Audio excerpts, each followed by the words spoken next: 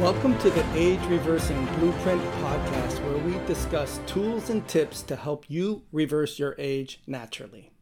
It is mimicking what we can achieve with high intensity type exercise. The metabolic crisis that develops actually occurs with high intensity type exercise. The caveat here is it requires high intensity, right? And so, especially for elite athletes, that is a huge cost. And they have to dip so deep into their stores, into their resources, and then which requires a lot of recovery to actually then adapt to that said stimulus. When we're doing light intensity work with BFR, we don't dip into their resources quite as deeply, and therefore their recovery is so much faster. So then they can go for the next training session feeling that much better, or not even having to recover much at all.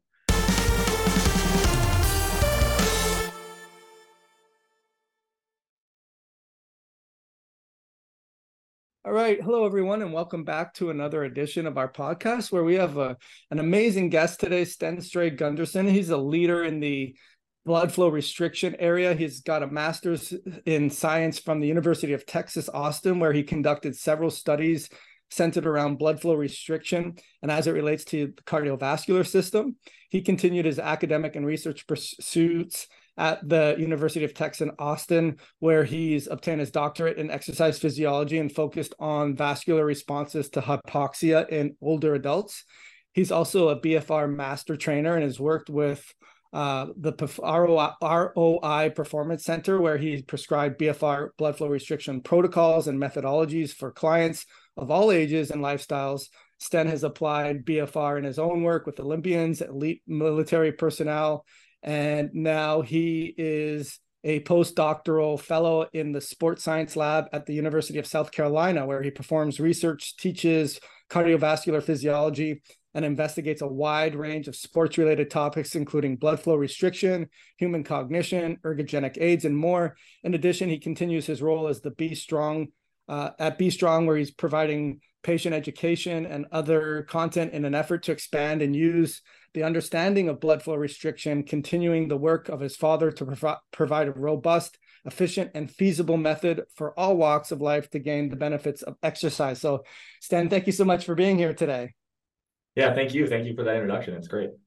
Yeah, well, you did it all. I mean, the kudos goes to you. So I always like to ask our guests, especially if we're going to be talking about their area of expertise, in this case, blood flow restriction, and how that might relate to longevity, health optimization, and even having some age reversal biometrics improve because of it.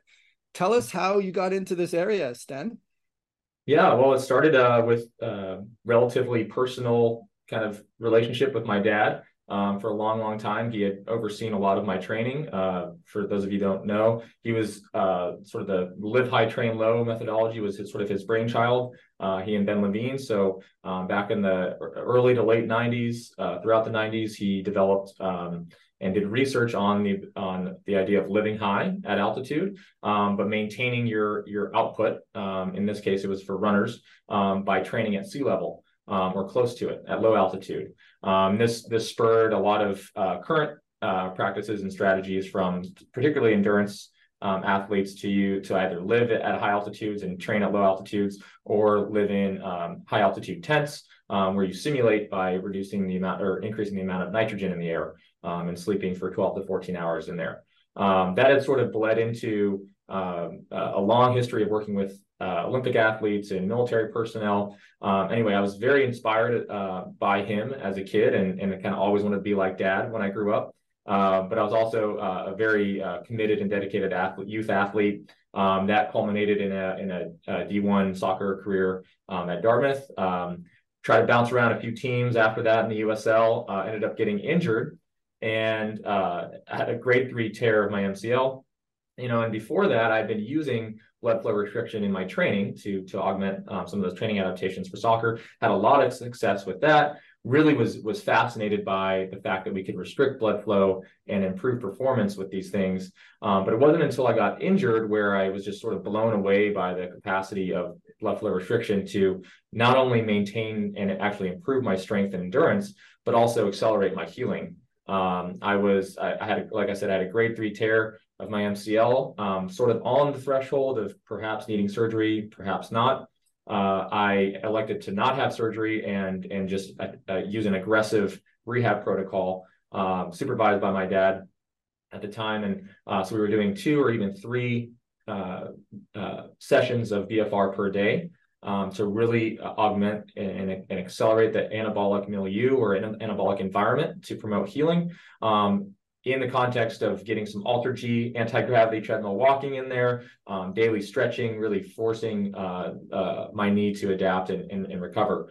And so what would have taken about 3 months to get back to playing capacity, I was able to get back in about 7 weeks where I was functional, and about 8 or 9 weeks where I was, at for lack of a better term, race pace, or actually game ready to actually play. So cut it down by about half to a third of what the normal time to return to play would have been. So that was really the kind of aha moment. I ended up getting so fascinated and so in the weeds with this stuff that I decided to pursue a master's in exercise physiology in general, and really that expanded my interest in exercise and really the underlying physiology behind exercise, but also into the physiology behind blood flow restriction. At the time, it was really a burgeoning area of study and a very fascinating thing to look into. So that's kind of the long spiel of how I got interested in blood flow restriction. It really started from a personal sort of anecdotal standpoint, but then really dug into the research, and sort of the rest is history. No, that's awesome. And I'm excited to pick your brain on this. So for the listener who may not have heard of this before, what exactly is blood flow restriction, and what is it doing, and how do you do it? Yeah, and actually on that note, it's funny, in recent years, the popularity has really accelerated. I would say, especially in the last year to 2 years, particularly in the PT world, the physical therapy world. There essentially every clinic that I know about is at least using it in some capacity. But really, blood flow restriction is restricting blood flow, and that can kind of take several different forms. What we talk about with Be Strong is really a restriction of venous flow. So we have obviously our arterial flow, which is bringing oxygenated blood from the heart into the systemic circulation to be fed to tissues, whether that's organs or skeletal muscle during exercise. And then we have the veins, which are sort of on the other side of things. They're typically what you see as the blue in all those diagrams. And that blue sort of represents the deoxygenated content within the veins. So what's special about the veins is that's sort of different than the arteries, is that they have these one-way valves that prevent any backflow of blood back towards the capillaries within the veins. And so when you contract the muscle, you're actually contracting and squeezing the veins, but instead of going back down towards the muscle, everything is pushed back towards the heart. And so the idea is, during normal exercise, we're using this skeletal muscle pump to maintain venous return, or how much blood is coming back to the heart through our veins. And simply the kind of goal of BFR is to simply put a little bit of an inhibition on that function, so that you have a reduced or restricted amount of venous blood coming back to the heart. And this is just enough to disrupt the normally finely tuned regulation of blood flow to and from the muscle, to induce a great disturbance in homeostasis. And that disturbance in homeostasis is essentially the fundamental stimulus for adaptation, whether that's systemic or local to that muscle. Just along the same thread, there are also other forms of BFR where you are going up to a limb occlusion pressure or arterial occlusion pressure, and then backing off anywhere from 40 to 80% of that value. By doing that, you're in this case restricting both arterial flow into the muscle and venous flow out. And so you're kind of working on both ends, and we can talk about maybe the subtleties or nuances between those two different forms, but that's kind of what has emerged. I will say the original form of BFR, Katsu, that developed in Japan, was really focused on restricting the venous side. And this AOP, or arterial occlusion pressure approach, really manifested through the last 10 to 15 years within the research and has really picked up steam, especially in PT clinics and similar sorts of communities. Right. Applications and who's doing them. So Centers, what we've yes. been preparing for this talk here today, Stan, I wanted to ask you about how is it mechanically applied such that the venous restriction is being tested or being stressed versus the arterial restriction? What's the Yeah, difference? so the primary difference comes down to the elasticity of a given cuff. So with a wide rigid cuff or a rigid cuff in general, and this is what you typically see with a blood pressure cuff. If anybody's gone into the doctor's office and had their blood pressure taken, they're using a blood pressure cuff which is non-elastic, and it's important that it's non-elastic so that it's able to occlude the artery. When we occlude the artery, we can completely stop flow, and by doing this, we're able to then listen for a pulse. Once we hear that pulse start to emerge, we can then develop or determine your blood pressure. That 120 over 80 is representative of essentially the 120 represents the pressure that's exerted by the band to not occlude anymore, and then that 80 represents the diastolic blood pressure, or the pressure that there's no more turbulent flow in that artery. So when we're talking about that sort of BFR, we're going up to any given pressure. It's going to be kind of person specific, and it's going to at least to some degree restrict that arterial flow. Now, with the venous side of things, it's important to mention that during regular exercise, one of the limits to output is return of blood back to the heart from the muscles that are active. And so this sort of normally happens with exercise. I think the best example is sort of like a 400-meter run. If anybody's run those, by the end, your brain is screaming at your muscles to try to finish and keep your form, but it's just very, very difficult to maintain that output. And part of what's happening, among other things, is essentially a lack of proper blood flow in order to maintain that output. And so this is sort of the environment that we're trying to mimic when we use blood flow restriction. Got you. So just to clarify, then the difference between applying a venous blood flow restriction and having a mixed would be in the elasticity of the cuff. Correct. And the main difference, the reason why that it can be, is that the veins are much more easily compressible than the arteries. So the arteries have some very thick, smooth muscle that surrounds them that is just more restrictive to actually collapsing. And so it requires a much lower pressure to restrict the veins or temporarily occlude the veins than it does to occlude the arteries. And anybody can kind of try this on themselves. We're told to take pulse, we can put pressure on that given artery, and we can see that the pulse is maintained.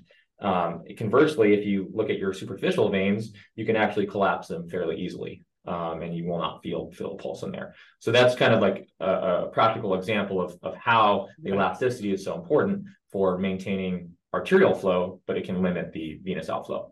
Gotcha. Okay. So, and then in preparing for today, I heard your father talk about the term metabolic crisis.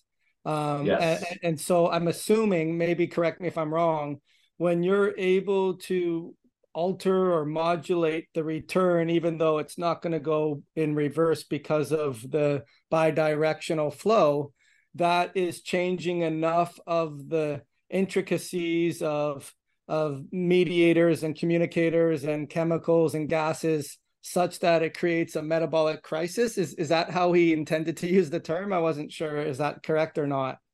Yeah, I think it's a very specific term to what's going on in the muscle. So as we are contracting muscle, metabolic byproducts are produced. And normally in a healthy person with no issues at a submaximal exercise intensity, we're able to clear out these metabolites out of the muscle, bring them through the veins, and through various mechanisms, primarily breathing out through the lungs. We're able to offload some of these metabolites. A lot of the metabolites are also reshuttled into either the muscle or the liver. There's various processes that happen, but these metabolites that are produced, in particular, create an acidic environment and also are associated with a hypoxic environment in the muscle. And this metabolic crisis that occurs normally occurs during maximal exercise or maximal effort.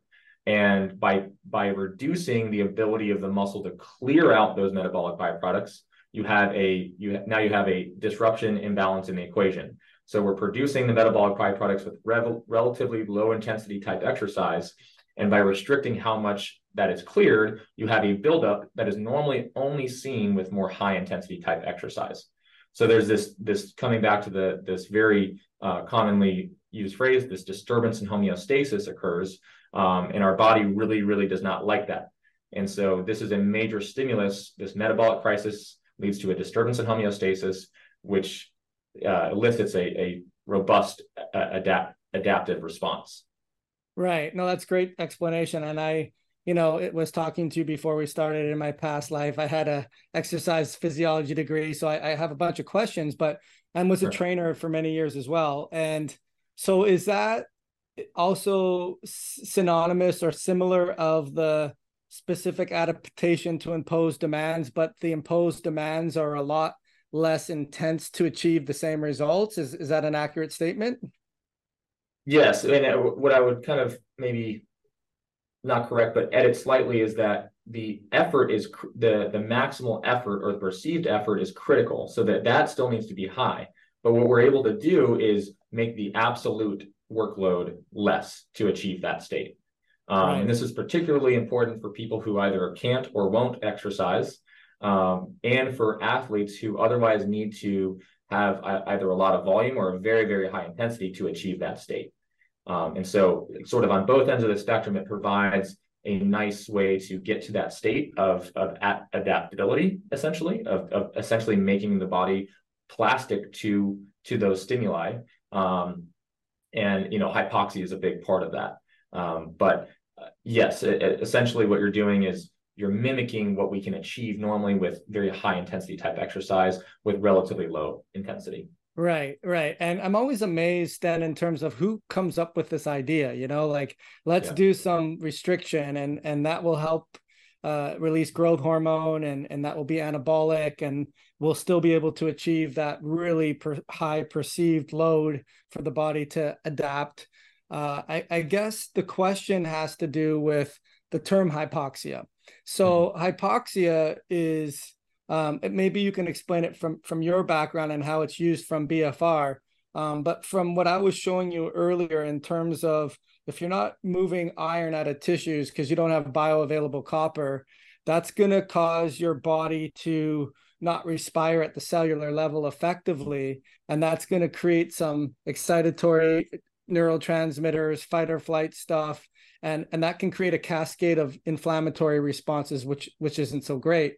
And making things worse, I tell people all the time, as best as you can, if you address the metabolic side of things and get your minerals balanced, if you're under stress all the time and you're having difficult times with respiring at the cellular level because we're in a pseudo hypoxic stage because of stress, how is it that with blood flow restriction, hypoxia is actually used in a favorable way, if that makes, do you understand the question? Yes, yeah, absolutely. I think this comes down to a sort of an overarching point of the poison is in the dose, right? The dose makes the poison.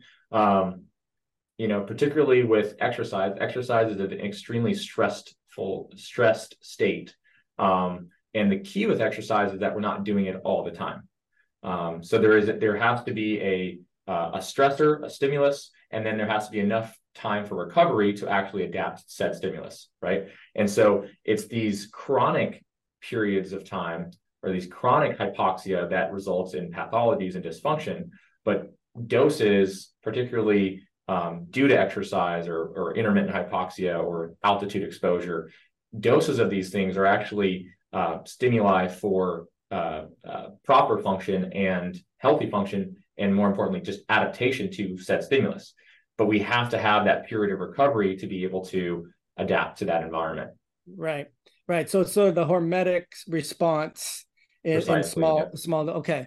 All right. So let's talk about it then in terms of best practices. I ended up getting one a while ago when, Okay. Carrie, who said has been so helpful on the Yes. Q&As. I bought it. I have to admit, I bought it maybe over a year ago and it just kind of sat there, but I Yeah. brought it out and I started using it. And I want to be able to get the best out of it. And with the patients that I work with that are exhausted and tired and burnt out, a lot of the times they just don't have the energy to make the energy, right? It's like Yeah. that conundrum of you're not going to get experience if you've never had a job, but how do you get a job if you've never had experience, right? So I guess what are the best practices in terms of using it, and what are the studies showing, given that you can achieve that perceived load? What are we seeing in terms of responses?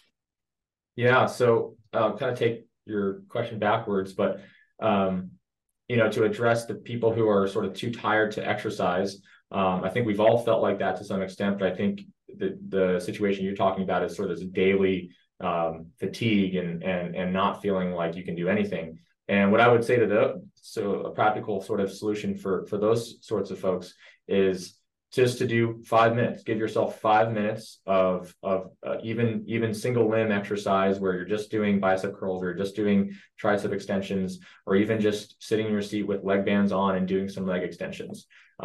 Even doing that small amount, especially in the context of someone who is untrained, can have pretty profound benefits. So I would say do not underestimate the power of even just a few minutes of rigorous, or even with the bands on, you can do relatively high intensity while absolute low intensity type work. As far as the research is concerned, what's really has started a lot of buzz about things is that we're able to elicit adaptations using a light intensity exercise with BFR that are similar to what we achieve without BFR doing high intensity type work. So, putting that in layman terms, doing things like high weight or high intensity type exercise was normally required to elicit increases in muscle size, or increases in VO2 max, or increases in cardiac function. And now we've come to this place where if we restrict blood flow while doing light intensity exercise, whether that's walking or, this looks different for different folks. Elite athletes are their light intensity would to a lot of people be very, very difficult or very high intensity. But for someone who is, just getting their daily exercise, walking their dog, they can put these bands on and actually elicit some positive adaptation, increase in muscle size, and potentially increase in VO2 max. So that is kind of what the research is saying. What's particularly interesting about the research is not only are we getting increases in muscle mass, increases in muscle strength, but doing those walking exercises, which would normally only be affecting, endothelial function and therefore the aerobic side of things, the VO2 max side of things, we're seeing increases in muscle size from those more aerobic type activities, which is really profound. The other thing is, just by the mechanism of how it works, it targets both type 1 and type 2 fibers.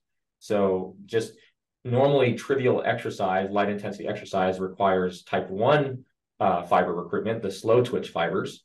But with BFR, what we're doing is we're using those primarily those type 1 fibers during that initial set, maybe halfway through the second set. Then we start tapping into those type 2 fibers, which are the most responsive or most adaptable to increase muscle size and strength. And it's typically what people target when they're doing high load resistance training. And so you're really, in my opinion, you're getting the best of both worlds by using blood flow restriction in concert with other forms of training. No, it's great. And so as far as some of like the why, like, why has it been, why does it do that? I guess that'll be the layman's question. Why is it that if we restrict blood flow and we create somewhat of a metabolic chaos and we don't allow the full return of venous flow to expel, that we can get the benefit of, as if we're doing high intensity lifting and train this part of the muscle, And, just as an aside, when we talk about longevity, forced expiratory volume is a biomarker for longevity. Hand strength is a biomarker for longevity. Also, VO2 max is a biomarker for longevity. So all of these things can be utilized for biomarkers for longevity. But I guess the question from a layman's person is, why would it do that? Why would it have such a profound effect? Yeah, I think, well, two-part answer. I think there's still much to be discovered exactly why this is happening, and there may be some additional, epigenetic factors. Maybe you're turning on certain transcription factors that are responsible for a wide variety of, healthy regulation of genes. But also, just from a more practical standpoint, it is mimicking what we can achieve with high intensity type exercise. So I may have gotten ahead of myself with that kind of 400-meter track example, but the metabolic crisis that develops actually occurs with high intensity type exercise. The caveat here is it requires high intensity, right? And so, especially for elite athletes, that is a huge cost. They have to dip so deep into their stores, into their resources, and then which requires a lot of recovery to actually then adapt to that said stimulus. When we're doing light intensity work with BFR, we don't dip into their resources quite as deeply, and therefore their recovery is so much faster. So then they can go for the next training session feeling that much better, or not even having to recover much at all. For the average person, doing this 3 days a week can actually elicit some really profound effects. And it really comes down to mimicking what we can achieve normally with high intensity type exercise, and if, kind of getting into the weeds, this is associated with hypoxia within the muscle. This is associated with acidity and acidic environment within the muscle. Again, temporarily, these things, if they're chronic, they're not good. It stimulates, part of that hypoxia stimulus is actually to promote mitochondrial biogenesis. And it actually helps improve the health of mitochondria that are currently in there. And so all of these things that are normally associated with high intensity type exercise, which is normally very hard to achieve and comes at a large cost to recovery, we can do very frequently, and therefore regulate all the beneficial adaptations that we can get from exercise by all these different sort of stimuli and their downstream effects. All right, so today's podcast is brought to you by Be Strong blood flow restriction devices. And you can see I have these Be Strong blood flow devices on my arms, and you can't see my legs, but you can put them on your legs. They're like a tourniquet.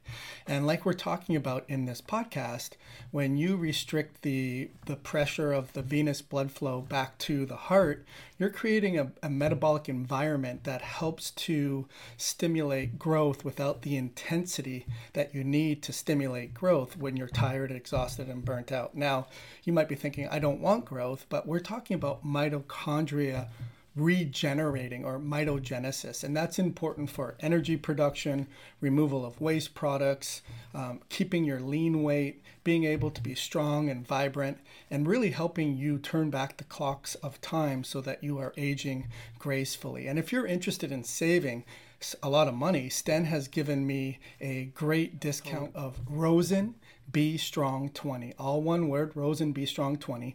Wherever you're watching this video, I'll make sure I have the link and the discount code below. And get yourself these Be Strong bands to be able to improve your strength, your vitality, and ultimately your age of quality living.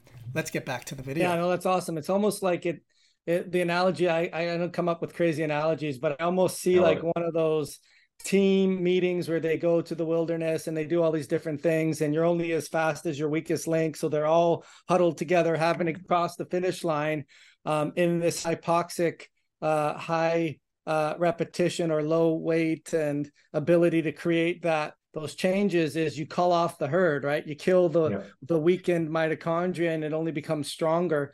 I'm curious to know, because obviously there's a nitric oxide component to it. Maybe you can get us into a little bit, and also the carbon dioxide. I'm curious to know about your insight with that, because from what I teach, I look at it as if you're exhausted and tired, you're not combining the food you eat and the air you breathe to produce ATP, but you're also not producing H2O, and you're not also producing CO2. And low CO2 is a good indicator that your PDH enzyme, the pyruvate dehydrogenase enzyme, is inhibited, and it's causing your pyruvate to turn into lactic or lactate or lactic acid, and depleting carbon dioxide. So how does that work in terms of nitric oxide, carbon dioxide, and getting into a little bit of the weeds there? No, that's great. To start with nitric oxide. So one of the things that happens with any form of exercise is when we go to actually begin exercising, we start producing metabolites, which lead to vasodilation. This vasodilation also leads to increased blood flow, and that increased blood flow is associated with increased what we call shear stress, or the blood fluid moving across through the artery. When we have an increase in that flow, we increase the shear stress placed on the endothelium, which is the inner layer of it lines all of our arteries and blood vessels. When we have an increase in that shear stress, signals the endothelium to release nitric oxide into the smooth muscle, which then causes an opening of that artery.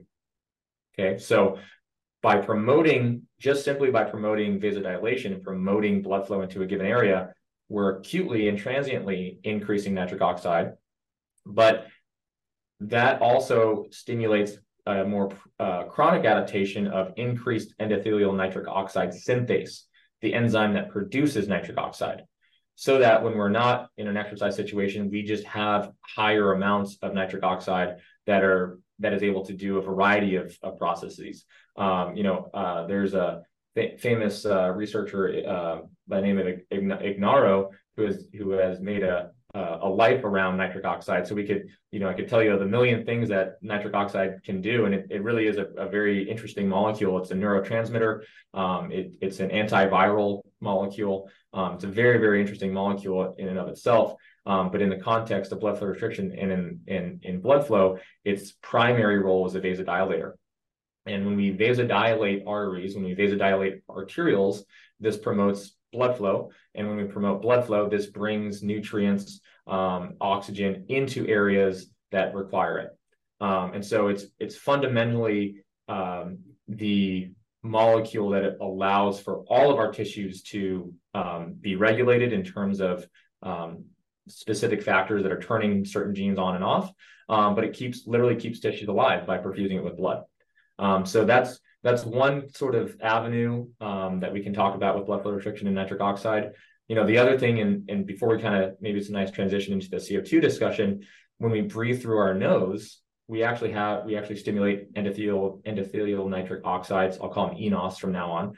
eNOS in our sinuses, and that produces more nitric oxide, which vasodilates the blood vessels in and around our respiratory system. And so this breathing through your nose actually promotes enhanced blood flow as well. And I would say I know less about sort of the CO2, low CO2, and that sort of thing. It's funny, we always, at least when we talk about sort of the hypoxia research, I studied intermittent hypoxia, which is basically we keep it isocapnic. So that means no change in CO2. We're not having people hold their breath per se. But there are studies where they do like rebreathing studies where you're really shooting up CO2. And actually, it may interest some of your viewers to know that the trigger to breathe and increase ventilation is not necessarily a drop in oxygen. It's actually a rise in CO2. As you probably well know, we have chemoreceptors, which are responding to levels of CO2 in the blood that initiate the increase in ventilation and respiration. I'd love to pick your brain a little bit about this low CO2 state. Typically, we think of chronic high CO2. Now, this is excessive levels of CO2, right? Being sort of a detrimental effect, in particular with sleep apnea patients. When we have long periods of high CO2, this can increase blood pressure and lead to a number of pathologies. But I could also see, coming back to this idea of homeostasis, there's a homeostatic balance of CO2 and oxygen that we need to maintain. So, going too high is not a good thing, but also going too low is also not a good thing. Right. And I think that's exactly it. I think by creating that hypoxic state and being able to get the benefits of the nitric oxide release, you're harnessing CO2. Let's just put it that way. Right. And that's helping the mitogenesis. But just as an aside, in the pyramid that I showed you, we look at NOS2, NOS3, so enos and inos. Okay. And what I find very commonly is a pattern of people have polymorphisms in inos upregulation. So inos is inducible, I believe, and you're going to have that more for the pathogens, right? Okay. So if you're under stress and you have infections or exposures and you have the polymorphism, it upregulates the demand of your inos system at the expense of suppressing the enos. So it's a cell danger response. It's saying, hey, we're not really concerned about using this nutrient for blood flow per se, perfusion. We're more for immune signaling, more for killing. And then once that's done, we can go back to here.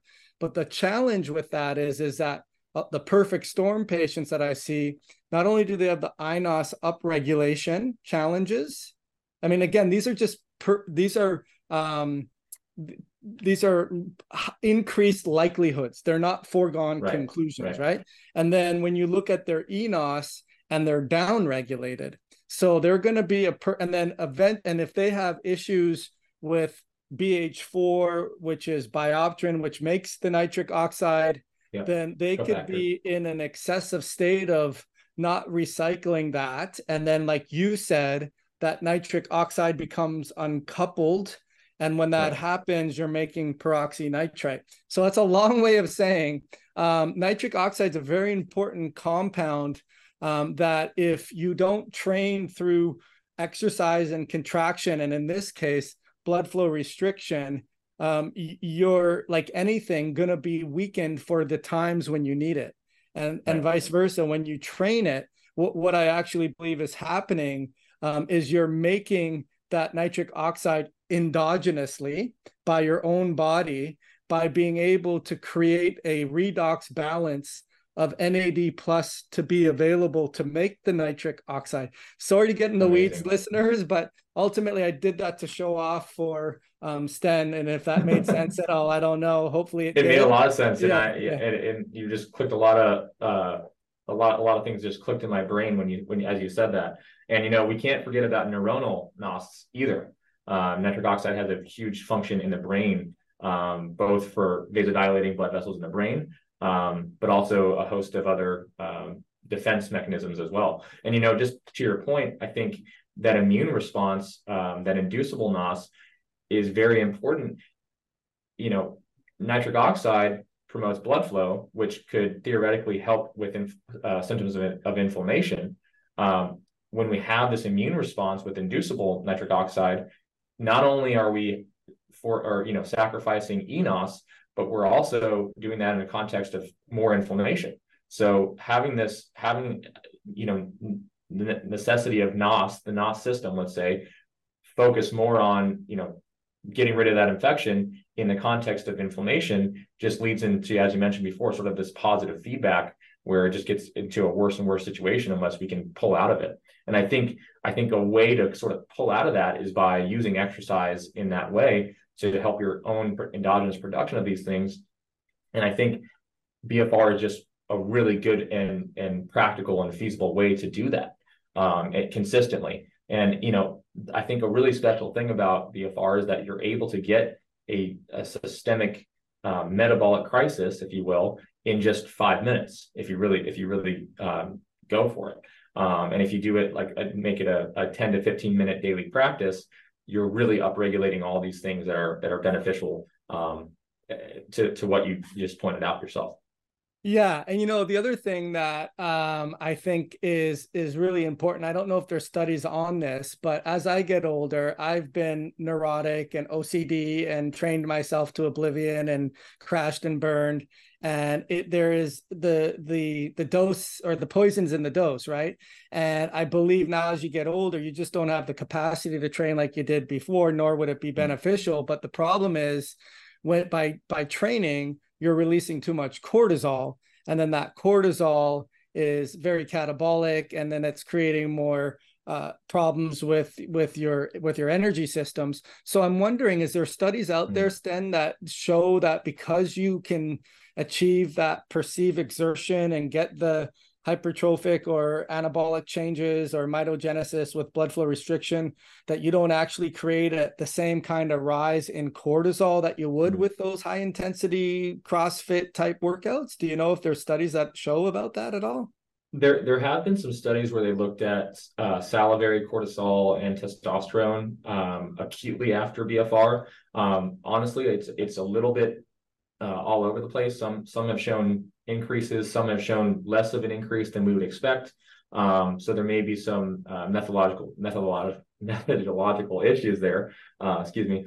But I think the jury's still a little bit out on that. I think there's also, and you would know better than I, maybe you can help me understand, but there is also this prolonged cortisol release. So, I think transient increases in cortisol can actually be beneficial.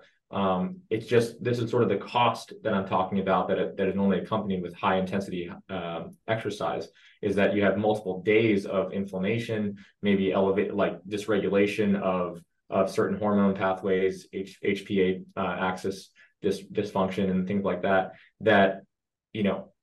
are a result of the exercise. Even though the exercise is good, there's a certain cost. So I think BFR is a way to avoid some of that cost, and I think more work needs to be done. But I don't really have a doubt that there are some positive responses to getting to that place that would normally be associated with high intensity with relatively light type exercise. So I think it plays into the sort of the recovery side of things.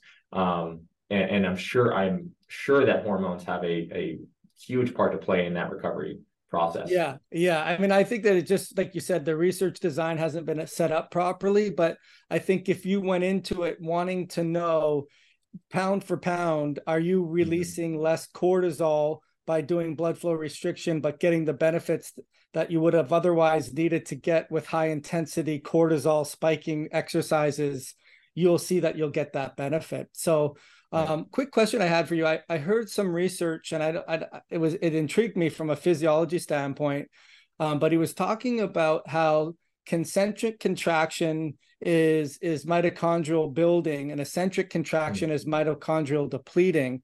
I'm not sure if you're aware of that, but where does blood flow restriction come in? Because I would almost think of, is there a benefit of the isometric component to blood flow restriction, and or do you know about the concentric eccentric impact on mitochondrial function at all? Yeah, I haven't really heard of the mitochondrial response, eccentric versus concentric, although just, and I may be misunderstanding, but I think it kind of makes intuitive sense.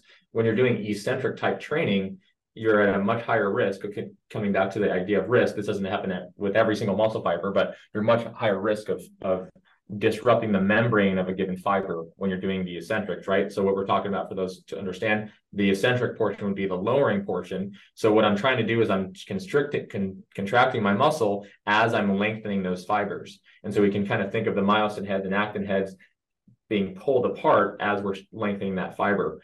Concentric is the upward motion of that. And typically we don't see a whole lot of damage to the membrane when we do concentric based exercise. And so the maybe the impact of the mitochondria come from the actual rupture of the muscle membranes that are maybe leaking out some contents within there, which may lead to mitochondrial dysfunction. It's also, by the way, the most inflammatory type exercise and requires the most recovery after performing it. Having said that, eccentric training definitely has a place in exercise training and training protocols, because it's a great way to build strength. So, but again, coming back to this idea of recovery, it requires a lot more recovery. There's a greater cost to that sort of exercise. And so, particularly people who don't want to be very sore, if they do concentric based exercise with BFR, the chances of getting sore are very, very low. And it can be very, very beneficial. I don't want to speak too much on the mitochondrial side of things, because I hadn't heard that, but that's very interesting, and it makes intuitive sense to me. Now to discuss the isometric side of things, I think very, very fascinating area. And I don't think there's been enough research on isometric contractions. We did a study at UT where we looked at different yoga poses, which incorporate a lot of isometric holds. And what was interesting was we hypothesized that with bands on, you would have an elevated blood pressure response during these isometric holds, right? We did not see a difference than without the bands, which was interesting. Having said that, during an isometric hold, that is one way to get a major reduction in venous return, right? You're not letting the blood escape. And in this way, you're also building strength. You can hold you can hold a weight isometrically a lot. You can hold an isometric position with much more weight than you could do a concentric motion, let's say. So like you can hold a 100-pound weight at the top right here in an isometric hold, but maybe you can't actually lift that up. So there's some different techniques to be used with isometric contractions. I love isometric holds with the bands on. I think it really augments the effect of the bands and really what's going on internally within the muscle and a lack of clearance of those waste products. So I love doing isometric holds with BFR. Right. So no, thank you for sharing. So as you described it, my understanding is eccentric can still be hyper I guess stimulating for muscle growth, hypertrophy. Right. But you're breaking down the mitochondria versus concentrically you can have hypertrophy and have mitogenesis. And I think that's some of those biomarkers is of lean mass, or the number of muscle per lean body weight per total body weight, and hand strength is based on mitogenesis. So I heard that, and when I heard this influencer talking about it, it's like, well, it's not like you're going to go to the gym if you're not using BFR and just do concentric pushes. I mean, how are you going to do not eccentric stuff? But at the same time, eccentric is part of the complex of the movement, and if you're otherwise healthy, you're not going to be concerned about shredding your mitochondria because you're doing eccentrics. I think the net gain of the concentric, the isometric, the eccentric is going to be pro longevity anyways. Does that make sense? Absolutely. And I think, yeah, to clarify, eccentric training is a really useful tool to build strength and hypertrophy. It just requires a little bit more recovery. So you have to kind of consider that in your interperson or your specific person context. But I think eccentric training is actually a very, very good form of training. And so one way that we do this with athletes, for example, is and we have different phases of training. Cal Dietz has done a great job of outlining sort of the eccentric, concentric, amortization sort of phases of running, for example. And so you have like a phase that lasts weeks to months of eccentric based training where you're really breaking the body down, but really building a strong base, strength base. And then you move more towards concentric type movements where your focus is more on the concentric portion of that exercise or that movement. And so what this might look like in the gym is when you're doing that eccentric based training, you're really focusing on lowering the weight slowly, and then maybe even dropping the weight, having it back up, holding it here, and just going through that. Those are your reps. Where conversely, if you're using more of a concentric based exercise protocol, you're actually just, for example, let's say you're doing a deadlift, you're just picking it up and then dropping it at the top of the lift. So you can kind of get away with just doing the concentric motion of that or portion of that movement. But in reality, you're stimulating increases in strength, and that in particular is a great central nervous system stimulus to maintain strength. It's actually amazing. It's very, very hard to grow muscle. It's very, very easy to lose muscle, but it's also relatively easy to maintain. So once you get to a certain point, you can maintain with as little as 3 times per week per muscle group of a given exercise, and you'll maintain that strength. Right.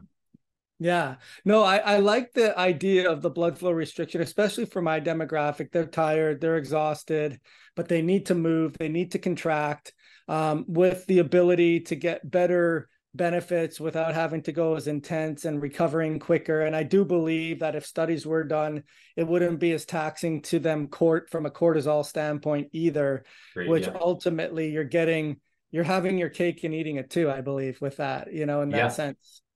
Yeah, and I would say, just as a recommendation for those sorts of folks, even just putting the bands on and going again through some very light type exercise, what you'll notice is, oh, I already have the bands on. You kind of have this mental sort of epiphany, like, oh, I can actually do exercise. I already have the bands on. I only told myself to do it for 2 minutes, but now I actually feel pretty good. You get an endorphin rush. There's actually been some evidence to show you get endo-opiate release, which helps reduce pain sensitivity. So all of a sudden you're feeling good. And then it can actually motivate you to maybe do 2 more exercises, or maybe 2 more exercises on top of that. And so it really helps put you in a state where you're more motivated overall and not feeling that fatigue as much. Yeah. And I think too, like, one of the things that when you use the actual restriction, you feel a better neuronal connection to that muscle.